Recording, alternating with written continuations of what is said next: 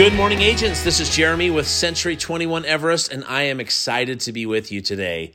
Agents, you know we frequently talk about the foundation of real estate. So your purpose, your why, your business plan and schedule, your discipline, your mindset, your skill set, and of course, your systems and strategies.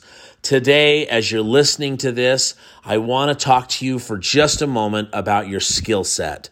And are you working each and every day at improving your skills, mastering your craft, becoming better at what you're doing? Agents, if there was ever a good time to be making sure that you were so well versed in everything you were saying, your body language, your language, right? The words coming out of your mouth. The more well-versed you are, the better your chances are going to be to persuade people to work with you and to earn the commissions that you believe you deserve.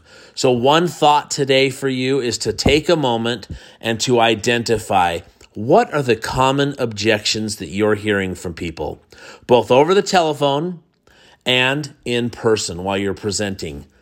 And then what are your responses? Look, this has been written and rewritten, and you can find it anywhere you want to look. In particular, right in the very script books that we provide at the company. Take some time to identify the objections you're hearing and be so well prepared to give an answer.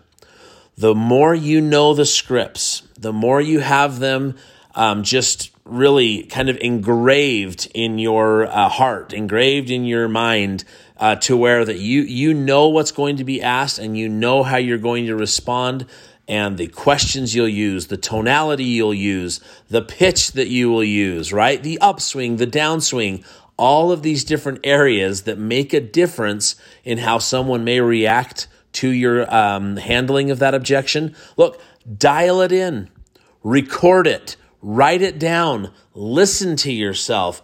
Do an audio and visual recording of what you're saying and how you're acting and your facial expressions, your body language, all of those good things, because we know they can all make a difference. So today, take a moment to continue to work on your business, on your skill set, and really dial in those objection handlers.